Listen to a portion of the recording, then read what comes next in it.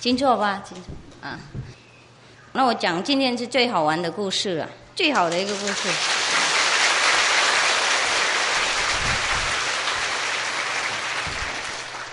你们从来没听过的，听完这个故事一定开悟哦。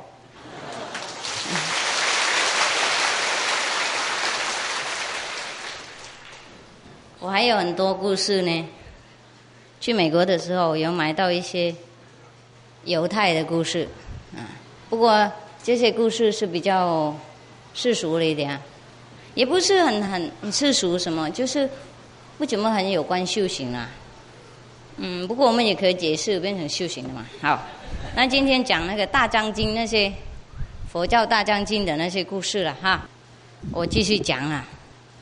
听说大藏经的那些故事里面呢，好不容易懂，所以师父才把他们念出来，讲白话给你们听。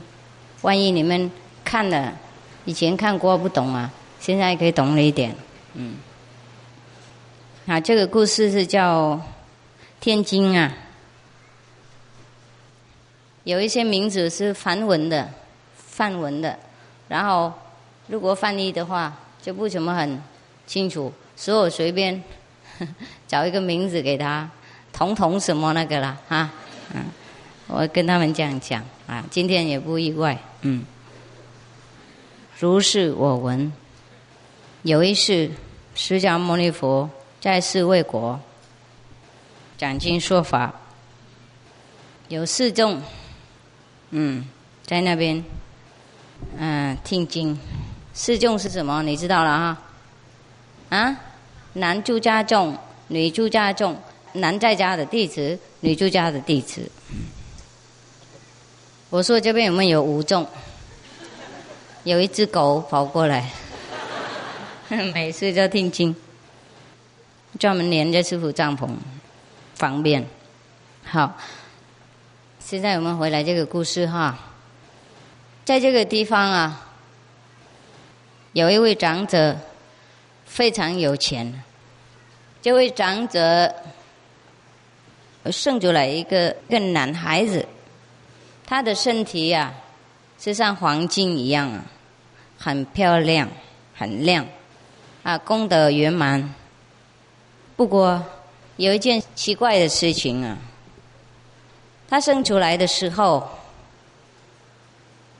他的那个地的里面，家庭那个地忽然间要蹦出来一个井这样子，忽然间蹦出来一个井，在那个园中央他那园里面中央，那个四四方方这样子，很圆融这样子，很圆融很完美，好像有人挖一样就事实上它自然蹦出来。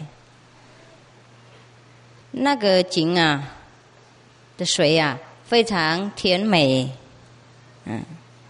喝进去就口很凉爽，会解渴，感觉到精神很舒服这样子，然后感觉到非常满足，好像不吃饭也会饱，不喝也不会口渴。喝那个水了以后，身体感觉到会很壮可以做很多事情，也不用吃饭那个身体不会脆弱这样子，感觉到很平常，又更壮。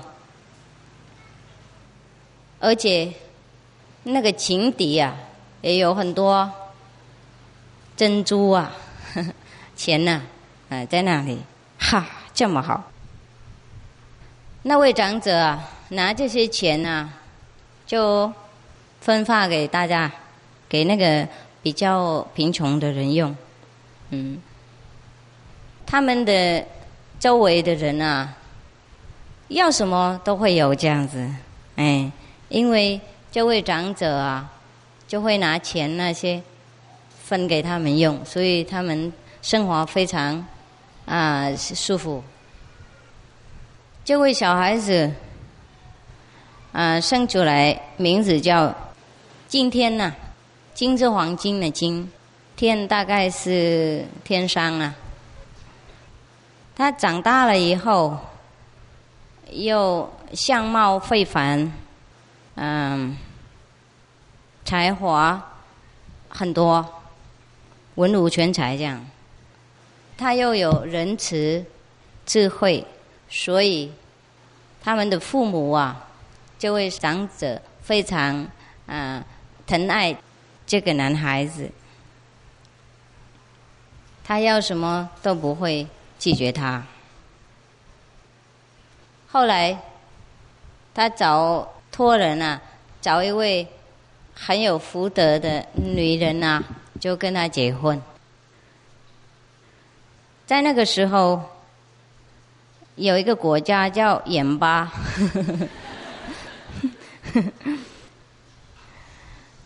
在那个国家里面有一位长者，那位长者有一个女孩子，她的名字叫金光明，她的女孩子叫金光明。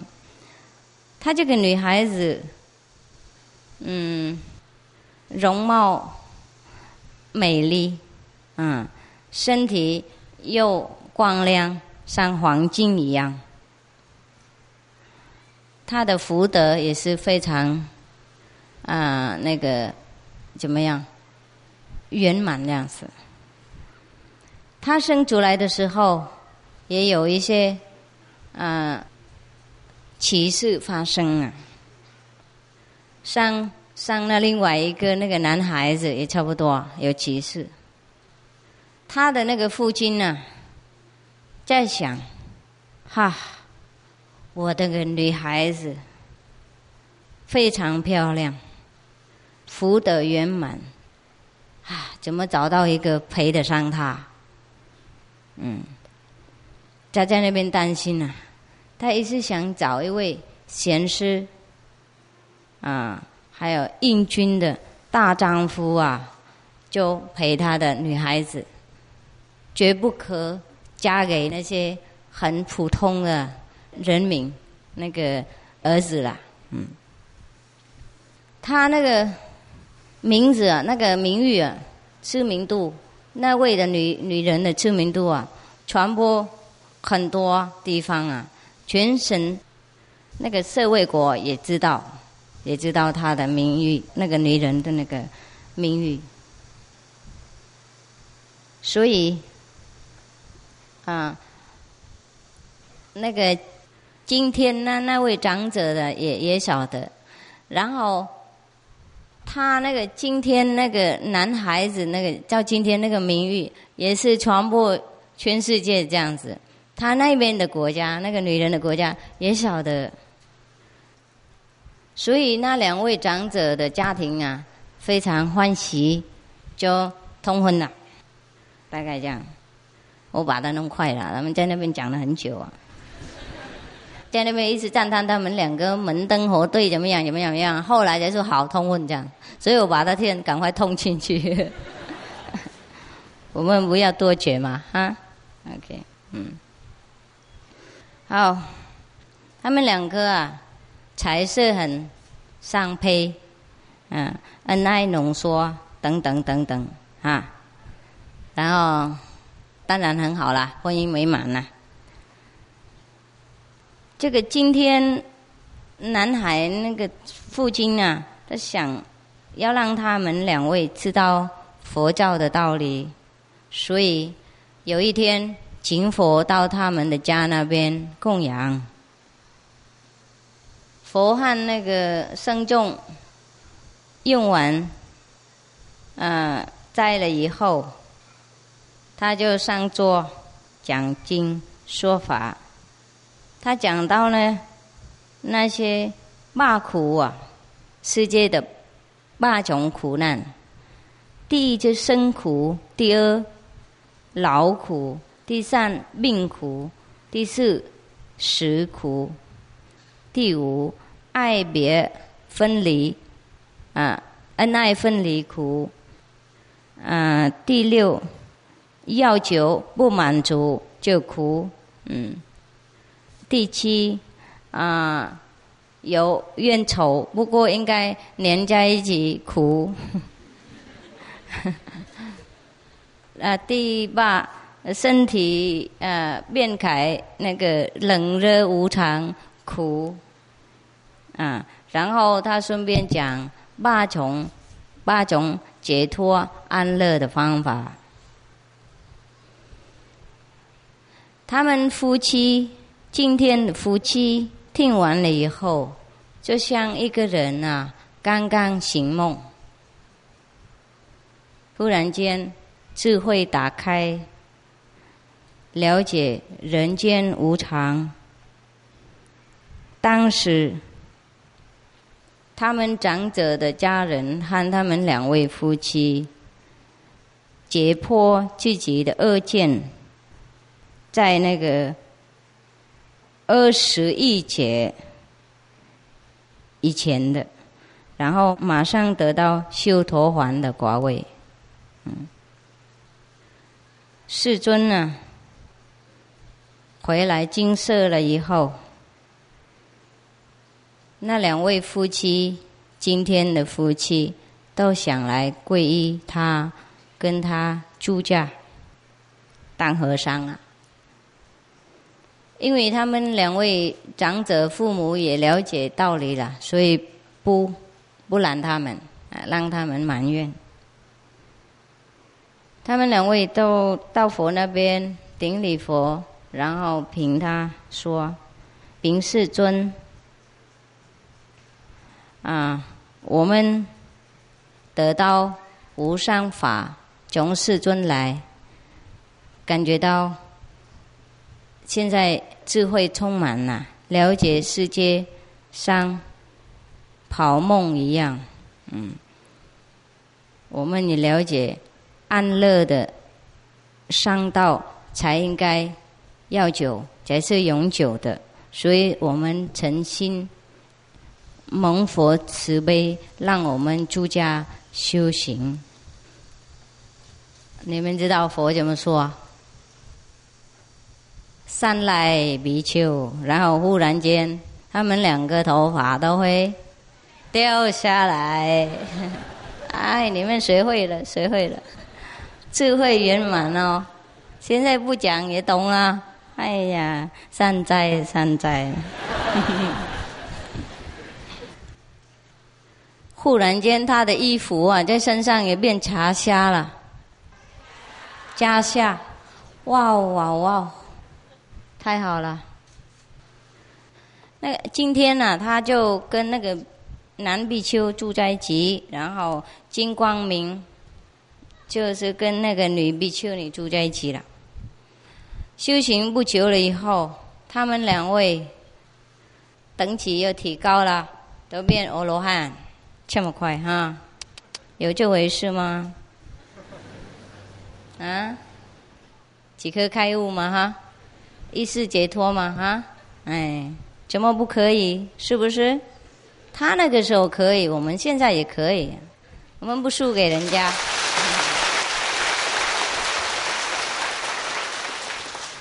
你们认为可以不可以可以。这是要亲身体验晓得了不能打妄语哦。可以吗？可以。好，我也认为可以了。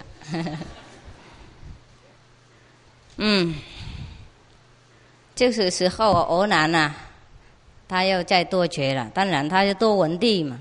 我认为他是多问地狱的了，什么都问的，他就感觉到奇怪了，好奇了，他就跑到佛那边跪下来，先绕了7圈忘记了，绕了7圈，然后顶礼佛叩头，然后跪下来，那个左面跪右面站什么那种懂不懂？跪一半一半那个，然后合掌然后把那个右面的那个什么衣服拉下来，把那个右的肩膀，右面的肩膀露出来。不晓得是什么意思不过那个时候是应该这样怎么做？你们免了不必了。万一右面肩膀长几个痘痘难看我不想看了。万一太漂亮的话，要动人家的心也不必了哈。OK， 他就请佛了仪式都弄完了以后，大概几分钟左右了，然后就平佛了。平世尊不知两位今天的夫妻前世修什么功德现在入道没有多久，就马上得罗汉果了，请世尊解释给我们听。佛就说：“阿难，这个名了哈。”佛说怎么样，然后阿难说怎么样了，然后现在他就开始了哈。阿难，你应该知道，91劫以前有一位佛叫毗跋师降世教化众生。他入涅槃以后，有他的比丘弟子原有四海教化人间。有一次去到一个村那里去，然后那个村民真的互相真的为了要供养他们，那个村里面有一对夫妻，家庭非常贫穷，就没钱没东西供养，他自己就在那边自己想说我们父母生平的时候，在世的时候，我们家庭非常有钱我们的仓库满满珠宝，满满的东西现在我们堕落到这种地步贫穷困苦，只能有一块那个什么草席当船这样子，又破破烂烂的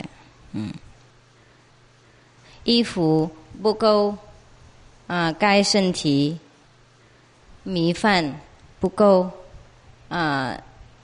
满足那个自己的肚子我们家庭很富有的时候，我们没有缘碰到圣人。现在我们太贫穷了，碰到圣人又不知道怎么结缘，就不知道怎么供养，所以他们两个可怜自己的身份在那边掉眼泪，哭得很伤心。他的那个什么太太又问他先生你为什么哭呢？然后我的先生跟他说，你有所不知我因为这些故事没念过了，我或许念很久以前，都是念一半没有念完成，现在为了你们我才念的，我念这些故事干什么？听懂吗？我自己不用解释给自己听这些故事我也不用管所以我没有先念，听懂不懂？所以自然念出来，然后解释给你们听，这样才好玩没有准备了。好，他现在才问他的先生，你为什么哭嘛？然后他先生就说，你不知道有很多圣人到这里来，人民真的供养他们，我们那么太贫穷了，没有什么结善缘，我们这次已经那么贫穷，又不能结善缘，又不能供养善人的话，下一次一定没有希望了，一定更贫穷更困苦，所以我才哭太太就说，哎呀，那你不要哭啦，你不要哭啦，你进去我们的仓库里面看看，还能不能找到什么东西钱一点点什么，就我们就去供养他们啦。他就跑到他们的仓库里面去找，要找到一块黄金的钱。以前他们就用黄金当钱嘛，有时候用银子，是不是？然后用铜等等。那黄金当然是最贵的啦，最贵的，最有价值。用黄金交换东西。古代的时候，他们用那个金矿当钱呐，就比较有担保的价值。就找到一块黄金的钱呐，哇，非常非常快乐高兴呐，然后他就出去买一个水瓶啊，他把水填满，很干净的水填满，然后就放那一块黄金的钱呐，在那个水里面，然后他的那个太太啊，去买一个镜子，是不是？用看脸那个镜子，去买一个镜子，然后他们两个把这些东西啊，就到佛那边供养他们。他们两位夫妻就回去了。过了几年以后，那两位夫妻都往生了，因为供养的善缘，所以生在忉利天。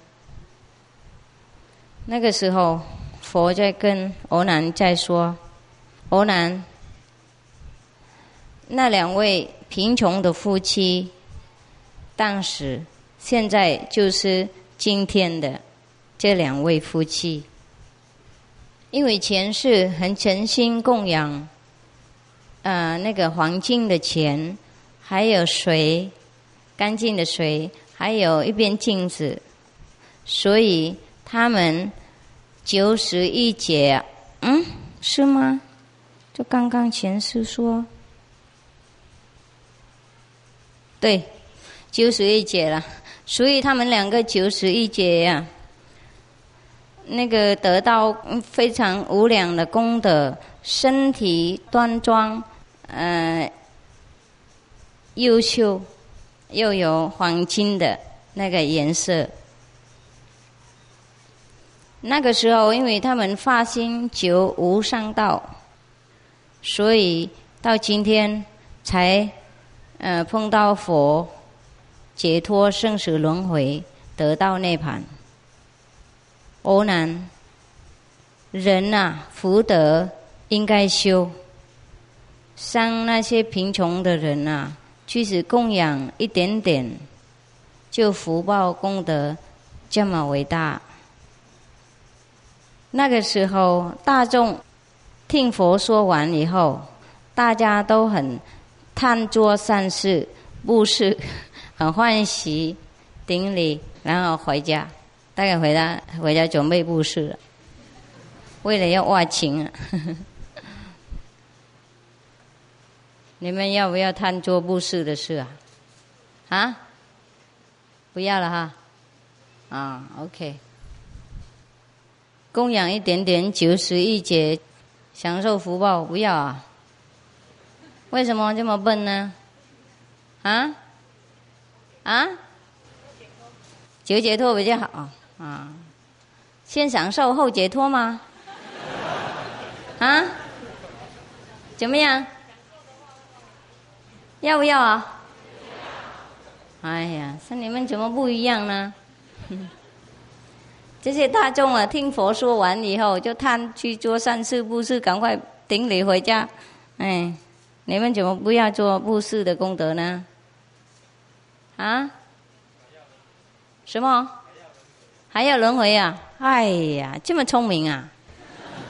好，不过布施还是要做的，做不过不求那种福报了，不然的话麻烦。事实上说布施是很好笑的事情。布施意思说，一个很高很伟大的人，很充满财产的人，送给一个贫穷的、很孤独的、很弱、很卑下的人，是不是？这有一种有上有下、有高有低呢。事实上，我们没什么好布施啦。我已经说好几次，我们空手来，空带去。世界的财产给世界的人用，算什么布施呢？是不是？我们任何东西都来这个世界才拿得到嘛，是不是？然后就还给世界的人用，是公用而已。但有什么算布施了不起啊？在那边算功德、求福报，是不是好笑的事情？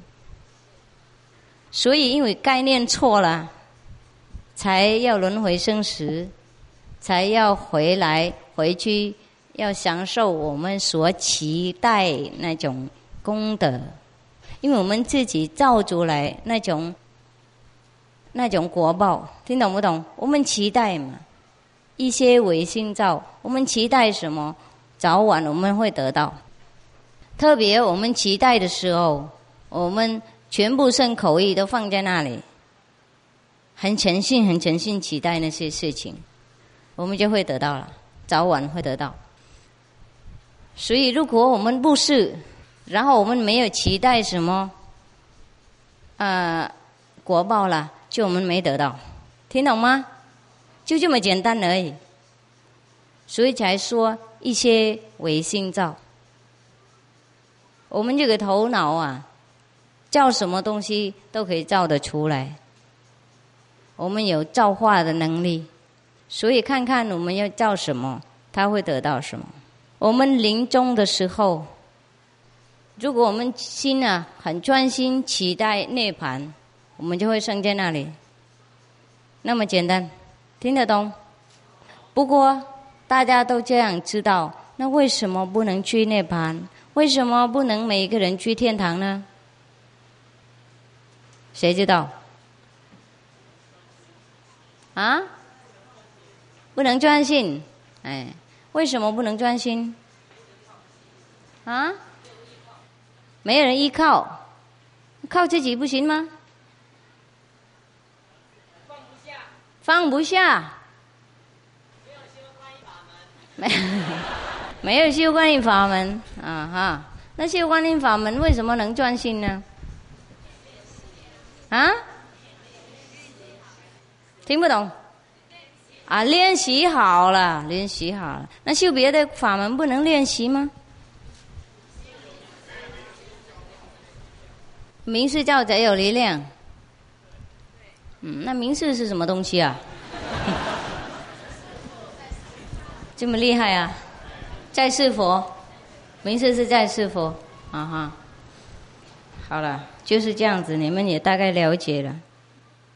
因为我们概念错，我们才掉在不好的境界里面去。那如果有一些人知道那些道理啊，自己会改变自己的生活，听懂吗？每天往那种肯定的地方想，然后身口意也往那边那个击中，一定会得到他所要求的天堂。不过这个意志力啊，应该胜过业障才可以的，所以麻烦是在这里他们那个时候就为两位夫妻供养的时候，大概意志力很强啊。那个时候都管那个当来没钱嘛，有没有？这一次很贫穷，又不能结善缘的话，下一次更贫穷。他们这样这么想，是不是？那个丈夫这样这么想，然后太太也被他污染，所以两个都集中那个意志力，为了要供养，为了当来得到一些福报，所以他们才得到91劫富裕的生活。然后91劫以后才碰到释迦牟尼佛，真正的是佛法难闻，越闻越难。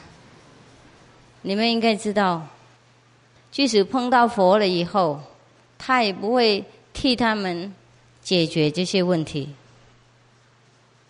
听懂吗？比方说他来看到那个僧众的时候，是不是那些僧众啊要跟他们解释，要说不过也不能解释啊。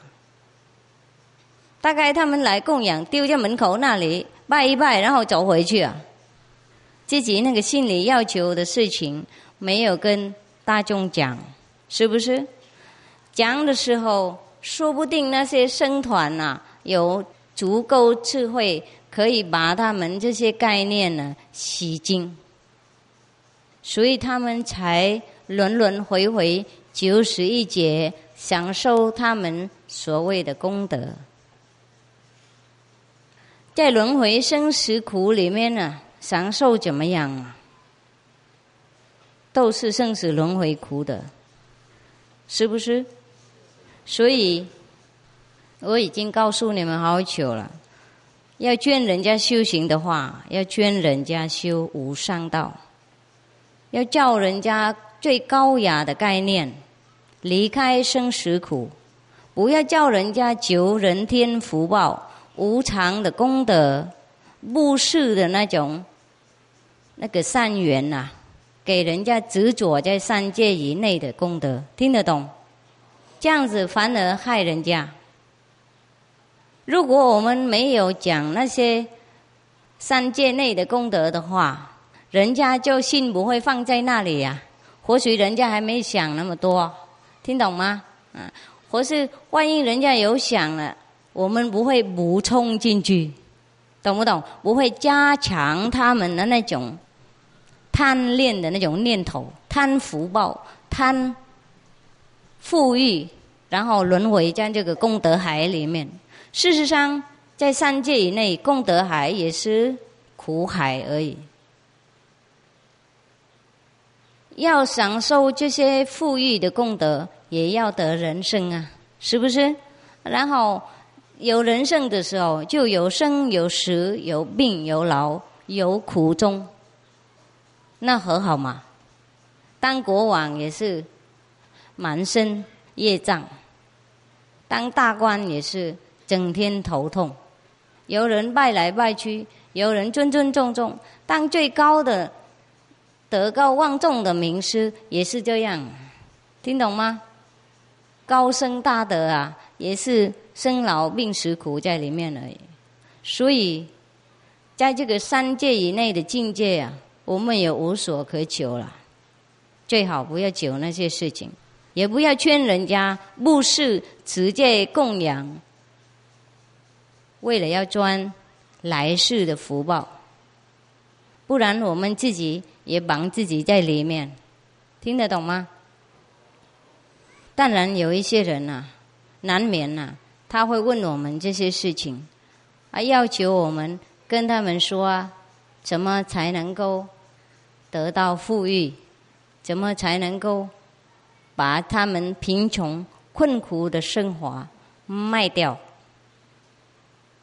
那个时候当然我们也可以说了，不过也要解释给他们听，说这些功德福报算不了多少，你在生死轮回里面呢，当国王也是没什么意思。你们有时候看电视有没有？看历史有没有？这些国王啊，生生世世啊，出名啊，是不是有很多千百万人崇拜啊？他们那个国事啊，压在自己的头上，晚上有时候睡不着，出去外面怕人家暗杀，天天怕人家夺位争权，要防人，要骗人，要应付人，要应付很多国家等等，那也不算好过日子了。所以我们啊，教人家的道理啊，要自己清楚。如果我们不清楚不知道，最好不要教人那些小乘的道理，给人家贪恋那种世界的福报，然后生生世世轮回。如果我们不懂，最好不说了。如果说的话，要说无上道，要给人家起最高的理想，解脱痛苦的那种菩提心才好，不然我们造业障给自己，要造业障给别人。戳一个概念而已，即使碰到再是佛的弟子，也轮回91劫，你们能不能想象？错一个念头而已，好恐怖嘛！啊，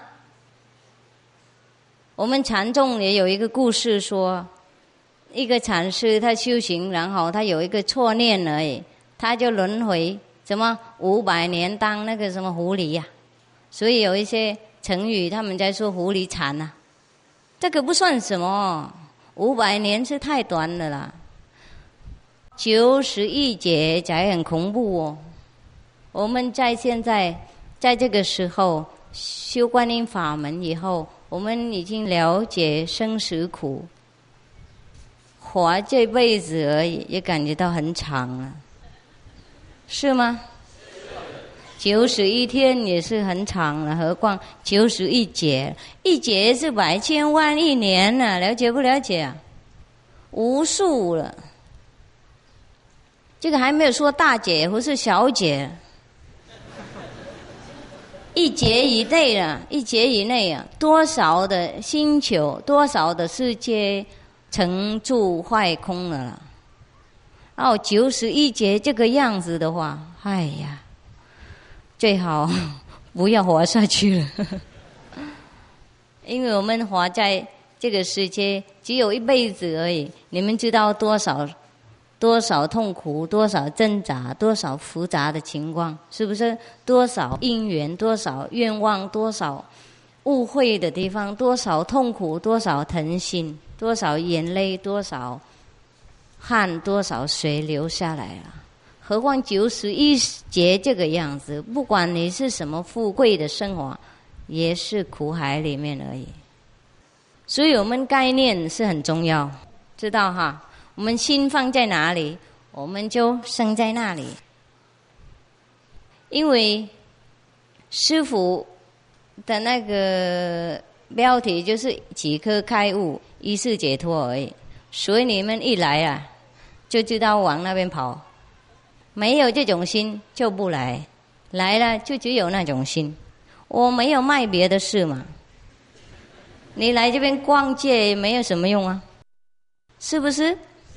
我们知道那个是豆腐店呐、我们来那边还期望什么东西呢？啊，哎，主要就要买豆腐，别的当然不会想到啦，所以很专心买豆腐。同样，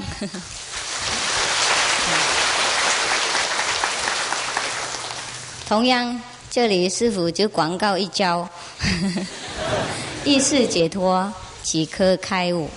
那么你们来就知道要买什么了，然后留也要知道要吃什么了，啊，然后赖下去也知道要消化什么东西了，走了以后也知道带哪个东西走，而不是这些是空的题目而已。师父也有帮你们了脱生死嘛，帮你们在世的时候能够体会得到一点点解脱的那种胃口啊，然后你们就知道继续做下去一定得到全部。一个好的饼干，我们怎么吃一次就知道全部好不好了，是不是？哎，那所以你们知道我们在学这种法门啊，这种方法，听这种道理啊，跟人有所不同。我不会劝你们求人天福报，你们这个法门啊，不过也会得到人天福报，自然而来，我们没有要求。这个因为自然而来，所以我们没有被轮回生死绑。我们意志力啊不放在那一边，听懂吗？所以我们来就来，得就得，没有就没有，我们不会在意。我们的那个注意力啊、意志力啊，也不会浪费在那种地方，不会被绑在那种角落。所以我们得到福报，跟人家那个故意要求的福报就不一样，听懂吗？所以我们即使得到福报，有时候比普通的人要求很多，还要多。他们要求多，又得没这么多。我们不要求，又得的很多。我们即使享受很多福报，不过我们不会被那个3界以内那种福报的法律绑住，因为我们自己心无所求。我们修行，然后我们自己的功德，我们自己的吸引力，会吸引那些好东西来给我们。万一我们还没有修行完全好，有时候因为我们念头不好控制，有一些前世留下来的那种印象，所以我们也会吸一些不好的东西。不过我们有好有坏，有时候好多坏小，那比世界的不修行的人好多了。世界不修行的人时时念头都不想控制，也不知道什么控制，所以专门吸那些坏的东西啊，同性相吸嘛。所以我们确实有时候也有吸到一些坏的那种品质啦，不过机会比较小，而且我们也知道怎么防备，而且我们也知道怎么减小。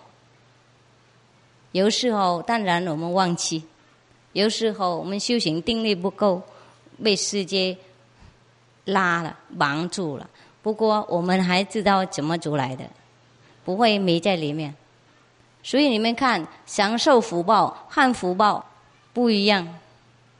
我们福报自然而来，它自然而去，我们不绑在那边，因为我们不用心要求啊，所以我们这里不被绑，听懂不懂？那所以在圣经才说，你先找内在的天国，然后很多任何东西所有就会去找你。所以佛教也才有说，我们修菩萨道了以后，然后功德圆满，福德圆满，什么福报都有，意思是这样子，听懂吗？福报意思说那些好东西啊，好的因缘啊，就会来找我们，因为我们修无上道。什么经典讲都一样啊，我就提出来2个最大的宗教的道理给你们听听而已。事实上别的宗教正统的大的宗教都讲一样的道理啊，根本不用找看看啊，不用比比较什么。我们修行以后自然都会了解很清楚，是不是？其实我们有时候不去追查那些经典啊，我们自然已经也知道了，就是因为有时候看经典知道啊，原来我想就对了我想跟佛想一样的，我是佛也有说过我现在想的东西，听懂吗？然后我们就自己更有那种自信，跟别人讲话更有趣这样而已。为了给他相信，不是给我们相信，我们本来自己就知道了，很自然就知道。好了哈，妇女那么多觉干什么哈？就是你们害我，每个礼拜都来让我多觉，我不讲你们又不高兴。他说花那么多钱坐巴士来，然后空手回去，我又欠你们人情麻烦，我不想下次回来啊，所以把这个债还好啊。有没有问题啊？有没有什么特别的惊天动地的事要报告我啊？我是天下本无事了啊？是不是本无事？是啊，是，那太好了，我也没事了。好，大家去太热了哈，要去竹林打坐或是要做什么？竹林那边比较凉哈，现在还有几个小时？1个半小时，好，上去竹林打坐好了，我陪你们打坐好不好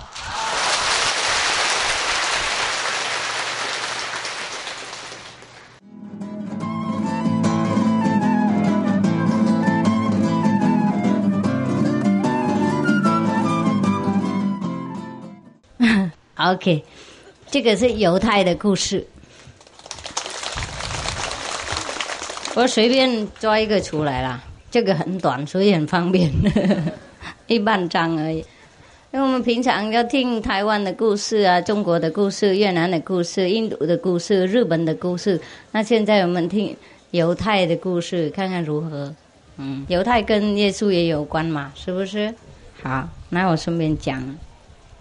不过这个不是耶稣基督了，那些犹太的人的故事哈，就是普通的那种民传的故事啦啊。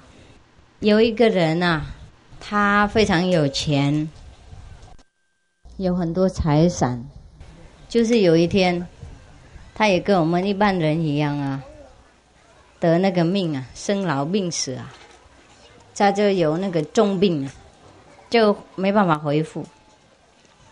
他的家人啊，请好多出名的医生啊，因为他很有钱啊，所以什么医生都可以请来了，从好远地方也请来了，就是没有人能够把他的病医好。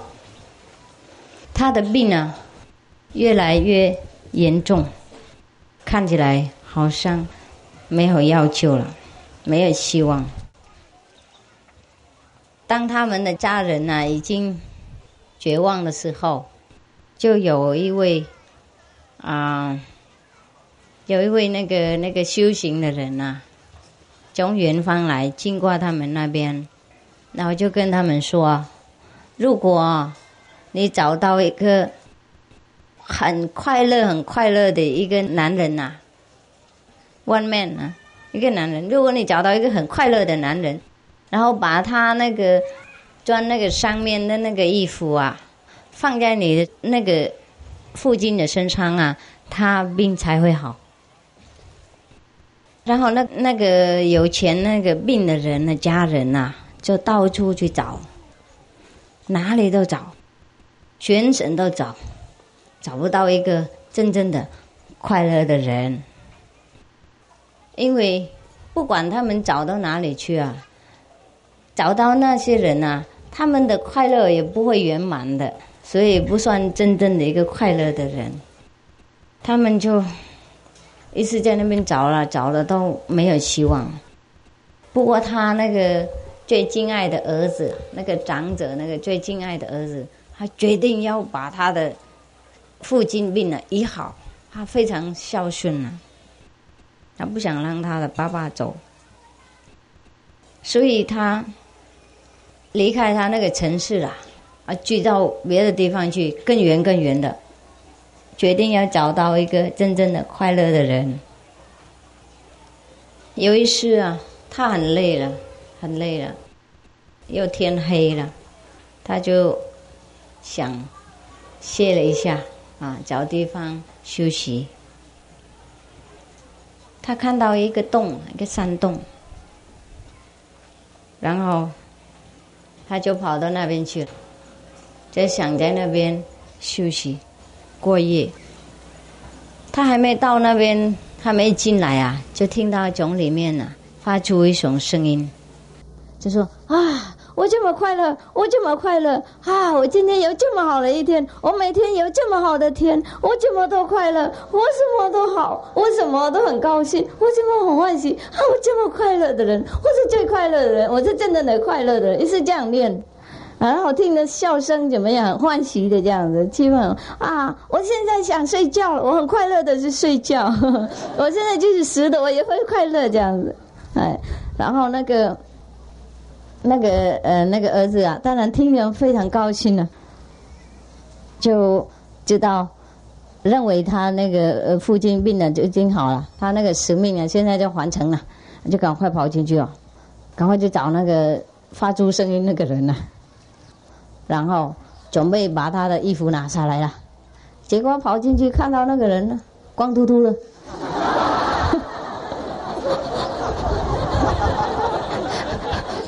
什么衣服都没有，那他就站在那边，不知道如何处理啊。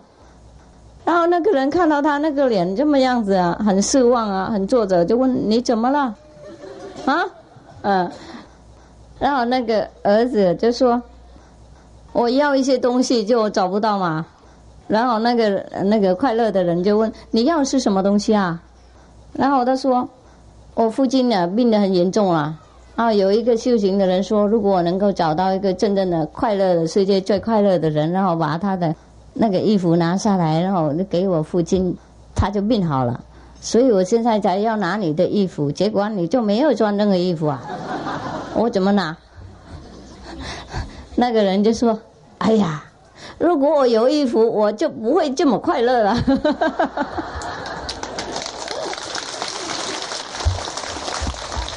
他意思说，如果他有一点财产的话，财物不管的任何东西啊，他会有负担呐，他不会那么快乐，因为他完全都没有，所以他什么都不会失去，他不会怕，他没有压力，他不怕人偷，也不怕明天没有，又不怕他的东西会毁坏掉，不怕明天又没有怎么办，不怕别人东西比他好，因为他什么都没有，就不能比较了。然后他没有什么忧虑，没有什么担心呐，不怕人偷，不怕人伤害他什么，他什么都没有，所以他才快乐。他说我如果只有一套衣服在身上，我就不会快乐了。这个也蛮有修行的味道哦，是不是？真正的是这样啊。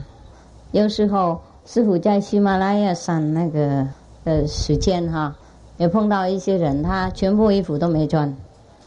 他们用那个灰烧那个木炭那个灰把它擦在自己身上。有时候如果有那个檀香木那个粉他们也跟那个大概跟水混在一起，然后也擦在自己身上，这样也是算衣服。擦这些也有用，有热气呢。我以前不知道，我后来擦一擦也知道有用。不过擦一会而已了，我没习惯了，擦了不习惯会痒痒然后要穿衣服在外面的话，那有何用？不穿衣服就不会那么痒。不过我看那些人其实什么财产都没有，有一些有一个水瓶有一些什么都没有，棉被也没有。不过他们很快乐。真正的修行的人他们很快乐。不过有时候我也碰到一些，他们也是算和尚半乞丐半和尚我也不晓得怎么讲他们。有时候他们也没有东西，不过自己心里有要求，所以一听到我要买东西给他们大家都来真的好吵好闹。那个不知道是不是有真正的修行或是没有，不是因为他们太久没有了，所以即使有修行，不过还想要东西的有时候他们就随便睡在那个一个桥河上面有一个桥，然后下面有一些那个水泥那些他们弄桥的桥墩，他们就随便在那边睡觉，生活也是蛮无忧无虑的。不过有一些人既然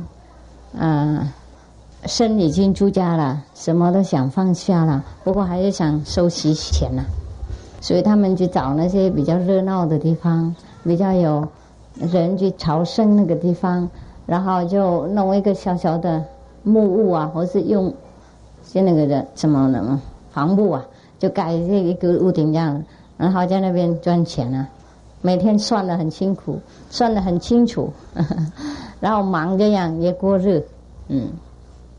有一些他们真正的有修行的那个道心他们不收起钱他们去哪里都拿到一点东西够用，他们吃完他们就走，就不收留任何在身上。所以并非我们没有财产我们就会快乐，并非我们有很多财产我们就会担忧，或是我们会快乐。这个快乐不快乐也是不能用财产来衡量了，是不是？有时候看我们的心我们有财产，不过我们看不中它，我们用它在对的地方，也是算没财产，也是算我们放得下。我们没有财产，我们赚不了钱，然后吃不到葡萄，在那边说葡萄酸也不是办法，也不是真正的一个快乐的人，是不是？就是在这个故事里面大概这个人是真正的快乐的人，听懂吗？他那那种气氛呐，我们可以了解。不过真正的快乐那种心态啊，不是从财产而来，也不是从贫穷的而来。不过多数的那种情况啊，就是我们有太多财产的话，我们也会被绑在那边，懂不懂？即使我们不想被绑，有时候我们也无意中被绑。我们要照顾他，要把他经营，而是要把他管教好，怕人家拿走，怕人家嫉妒，我怕小孩子把他荒废掉很多事情啊，所以还是要管啊，还是要管，并非我们有贪心，就是有财产就是要管，没有就不用管，是不是？像现在他们也找麻烦给我，常常弄新的衣服放在那边，然后就我本来无忧无虑，现在就有忧有虑。没近几天站在衣服前面问自己看看赚哪一套，也是找烦恼啊。不过没关系了，这样过日也好快了哈。不然我们在这边坐在那边整天盘腿等死也是没办法，也不是办法，是不是？那既然已经等死了，我们就轰轰烈烈的等啊，豪豪华华这样子等下去啊，也不错嘛，是不是？所以我才有时候下去看你们呢，我不看也没关系了，看也没关系，不看也没关系，那为什么不看嘛？意思是这样。看看还有没有短的故事念给你们听，你们小孩子最爱听故事啊，这个好短，这个就更短，太好了。有2个很短的，先念一个，随便抓一个。我也很激动，大概好故事了。这么厚了，一定找到几本好故事，我随便抓哈。这个故事叫一个农夫和一条蛇，蛇呢会咬人那个。有一位农夫啊，他到城市里面去，每天这样子，因为要卖他的画，卖他的那个什么农品啊，然后他就回家。有一次他很早了，就到他那个买卖那个地方，在那个城市那个门还没有开以前呢。那以前他们城市都有门，是不是？几点开几点关，所以他那天太早来了，然后城的门还没开，他就躺在那边睡觉等着。他醒过来的时候，他看到他那个他带来那个瓶啊，大概放东西里面的瓶啊，都空了。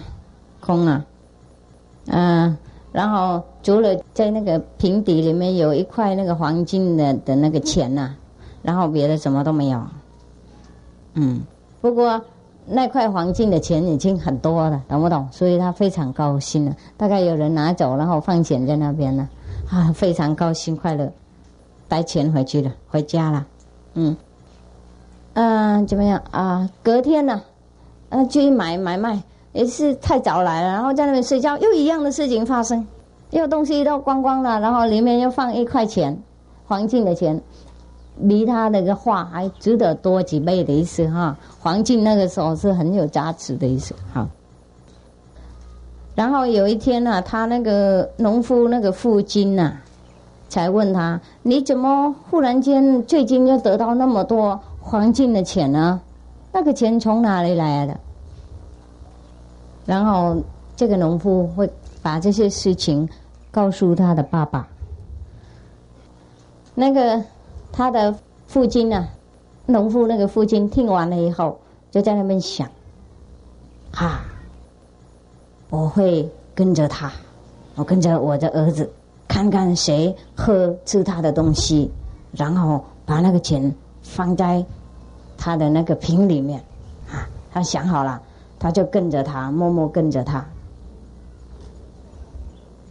然后看到他那个儿子睡觉的时候，他就看到一条蛇跑到他那个瓶那边去，把他东西喝完了以后，他就吐出来一块那个钱啊，黄金的钱，在那个瓶里面还给他这样子，然后他就爬走了，那条蛇爬走，然后那个父亲就想，好，如果我把这条蛇杀掉，我就全部财产就拿走了，他的全部的黄金的钱我会统统拿，然后他就找一块石头了，就把那条蛇割成2段。那个时候，他那个蛇啊，已经跑到他那个窝里面去一半了，所以他的头啊在窝里面，他那个尾巴在外面。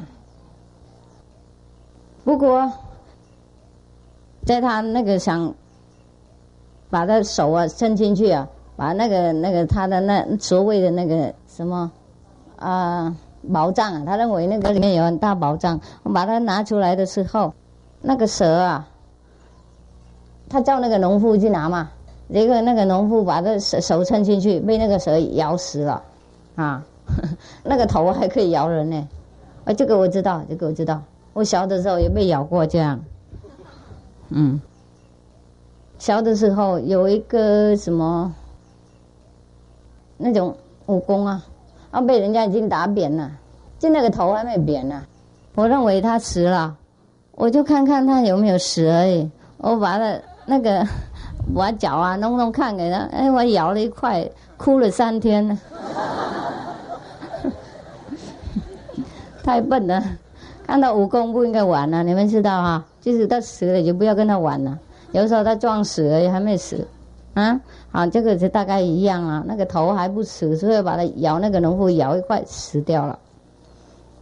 然后那个父亲啊，看他那个农夫小孩的那个尸体啊躺在那边啊，他就在那边哭得很伤心，然后说：“蛇啊，你为什么杀我的儿子？为什么咬死我的儿子？”然后那个蛇就问他：“那你为什么那个打我呢？为什么断我的那个背呢？”我对你没有什么仇恨，他说了。那个蛇说：“我从来没有对你做什么坏事，我没有对你做什么仇恨啊。如果你忍耐了一下，耐心一点，我全部财产就会给你啊。我那个里面的宝藏啊，慢慢来，一天一天会给你啊。不过因为你打我，所以我把你的小孩咬死。如果我咬你死的话，你就不会那么伤心，所以把你的小孩咬死，所以整个辈子你会在心里面受伤啊，这样很痛苦。这样，他意思是这样。哇，就好，真的好蛇哦，真的蛇的智慧真的很毒啊！他不会咬那个杀他的人，他咬他的儿子，给他整个辈子痛苦这样。好厉害哦！不过在这个故事里面，我们可以学到一些东西那你们有时候都问师父怎么不马上带我到第5界去嘛？就流脱痛苦啊，是不是？马上成佛这样不是比较好吗？干嘛每天叫我打坐2个半小时，然后守戒，然后吃素？哇，太慢了，这个也不会慢了，听懂不懂？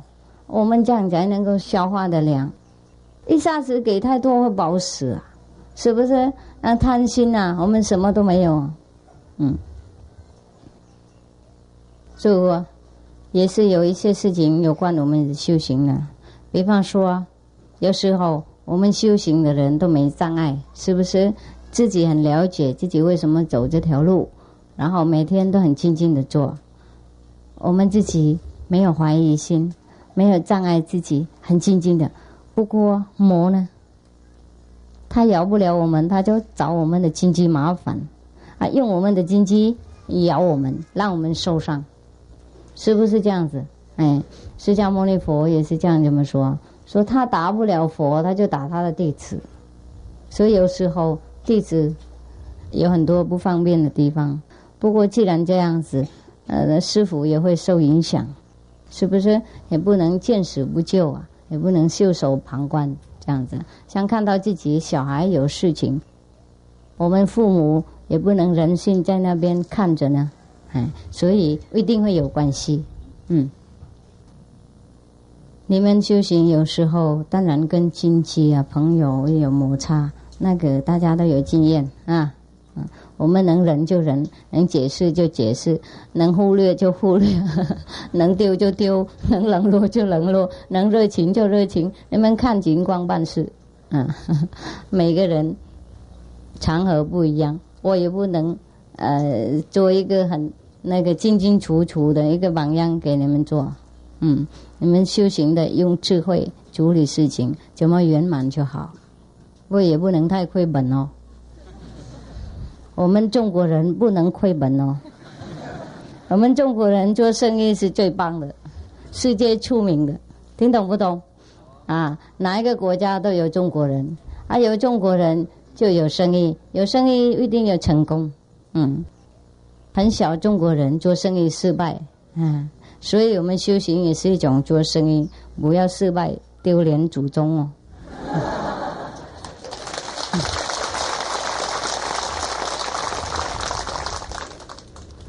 这个短故事好玩哈。要回家了没？5点15分，几点要走？没有要走。我们这边不是旅馆给你过夜啊。好，那我再念一个小段的故事，很小很小。想不到这边也不错哦。那有很多故事呢，那这样子我得救了。因为有时候你们来，我不知道应该讲什么，好的都讲光了，绝招都用了，所以现在有这些故事的随便念，然后解释给你们听也不错啊。这个故事是叫做从天上来的treasure 怎么样？宝藏啊，天上来的宝藏。好久以前呢，有一个南国，他在那边祷告。知道南国吗？南国啊，你们煮汤那个啊，一个南国。笑什么？难过不是很难过吗？难过差不多嘛。我是外国人，你们在那边笑人，不怕业障。如果你们讲越南话这么好好了，有一个南瓜，南瓜它这样这么大脸红红的，那个尾巴绿绿的，他坐在那边跟上帝祷告。不晓得一个南瓜能祷告什么？我们听听看他祷告什么东西啊？他祷告他求上帝送给他从天堂下来的一个宝藏。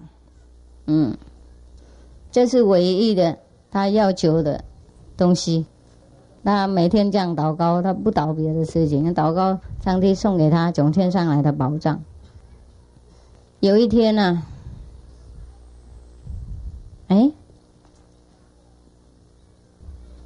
不是不是南瓜啦，就是一个人啦。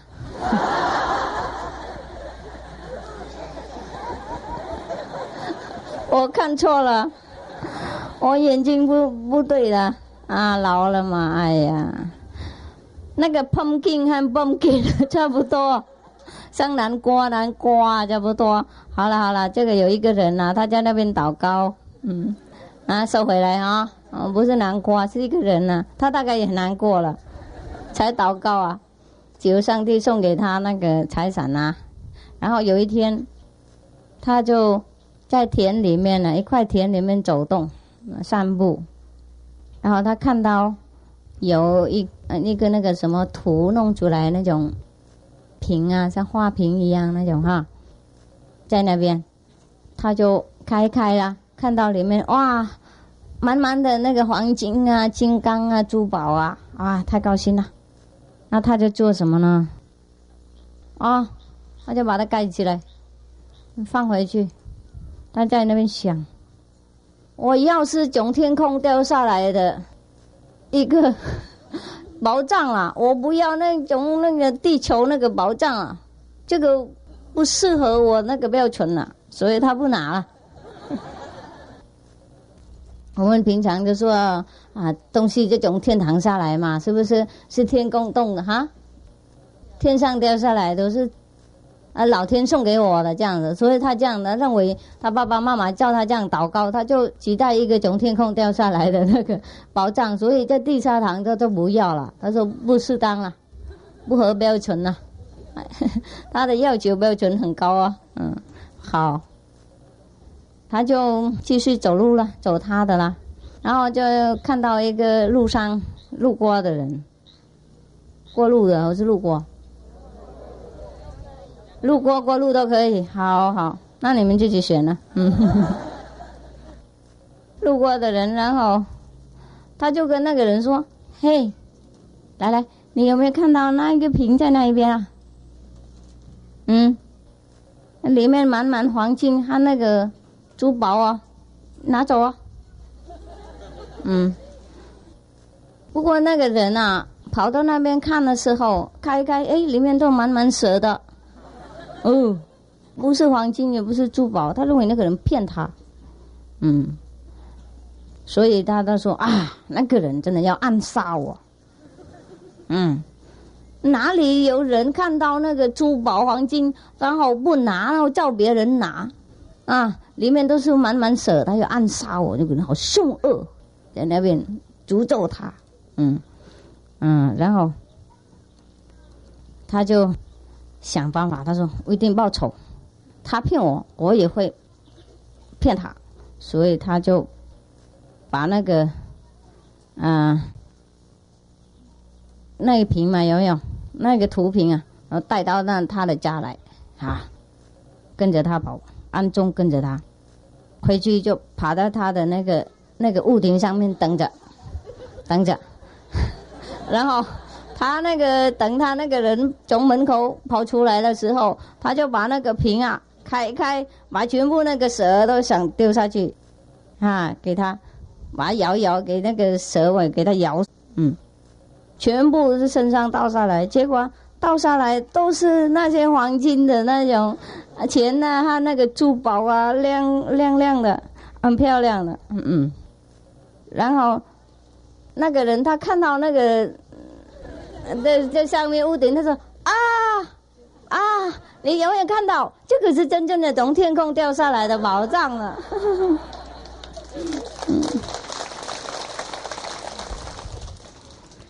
现在得到了，你们也想要吗？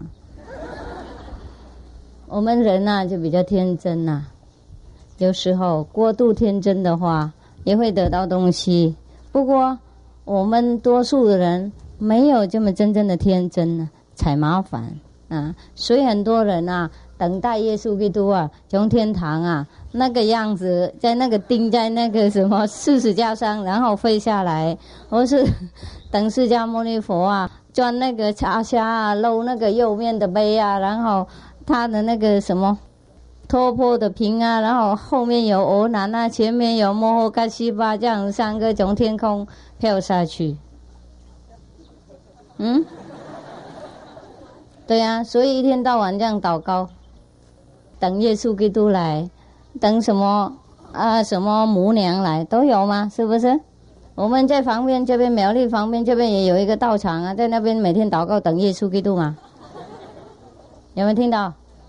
有，他们这个也是世界出名也不是在台湾，好像听说不是在台湾得到这个意愿而已，从那个韩国啦，是不是？是不是韩国预言的？是，这方便而已。也是苗栗就去几百公里就到了，不是几百公尺在外面呢，就我们那个路口旁边那边大概那边不远开车10几分钟就到了。你们要不要在那边一起等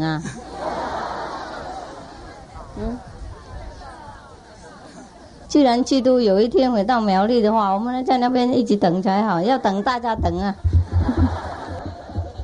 啊，不管他哈，他怎么来的哈，所以很多人这么天真啊，一直等一直等。耶稣基督在世的时候，跟他们说：“我就是上帝的儿子啊，我就是里面的那个传消息的那个名师啊。”他们还是在那边等啊，因为他们那个时候也有预言呐。说耶稣那个主会来，上帝会来，然后他们就不相信耶稣基督的话，他们把它钉上去，然后继续等，才有这个故事啊。大家知道吗？知道哈。哎呀，然后释迦牟尼佛下来的时候，他们也没有相信他，是不是？他把他侮辱他，讲他很多坏话，讲他什么邪魔外道坏道，然后想暗杀他，做很多破坏的工作。还是等那个佛下来的，说他不是嘛，假的。然后现在也是一样啊，我们还继续等佛，大家啊，多数的佛教徒、天主教徒就继续等他们的主人啊，一直等一直等啊。在旁边这边等了好久了。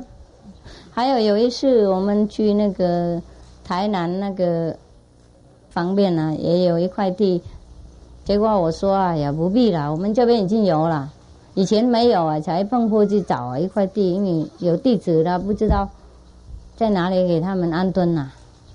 那个时候我还没出名，已经住家地址很多啊，4个人住一个帐篷嘛。看他们太辛苦了，后来就我们找到这块地了，就不用再找了。那边20甲呢，也很漂亮。不过他还是一直要求师父最少来那边一趟，接受他们的诚信就绕一趟就行了。那个时候我还心比较软呐，就跟他们爬山上去看看。然后上去的时候，有一些徒弟就跟师父说：“师父，那对山那边就是他们盖那个道场，继续祷告等耶稣那个地方，又等在那边了。每个宗派等不同的地方，对山而已。吉安山，就继续等在那边啊。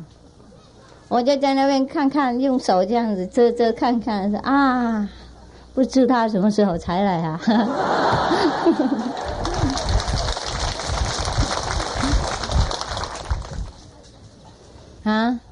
说什么？交通不方便，对呀。那如果耶稣基督来也不方便了。他是用巴士来，或是用飞机来的？他们认为掉下来啊？怎么来啊？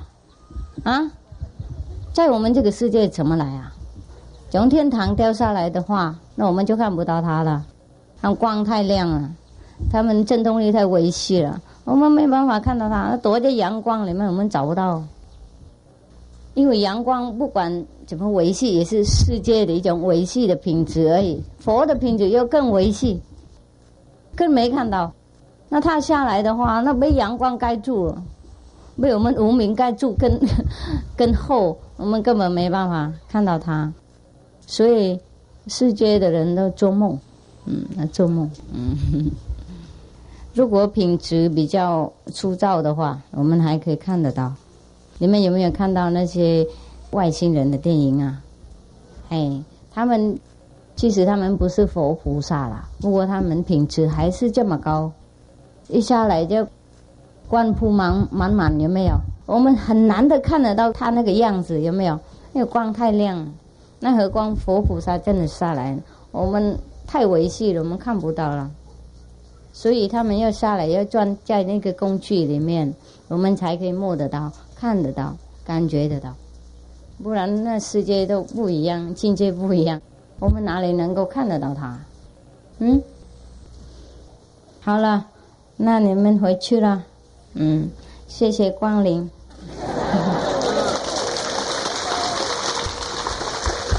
改天再来。客气，拜拜。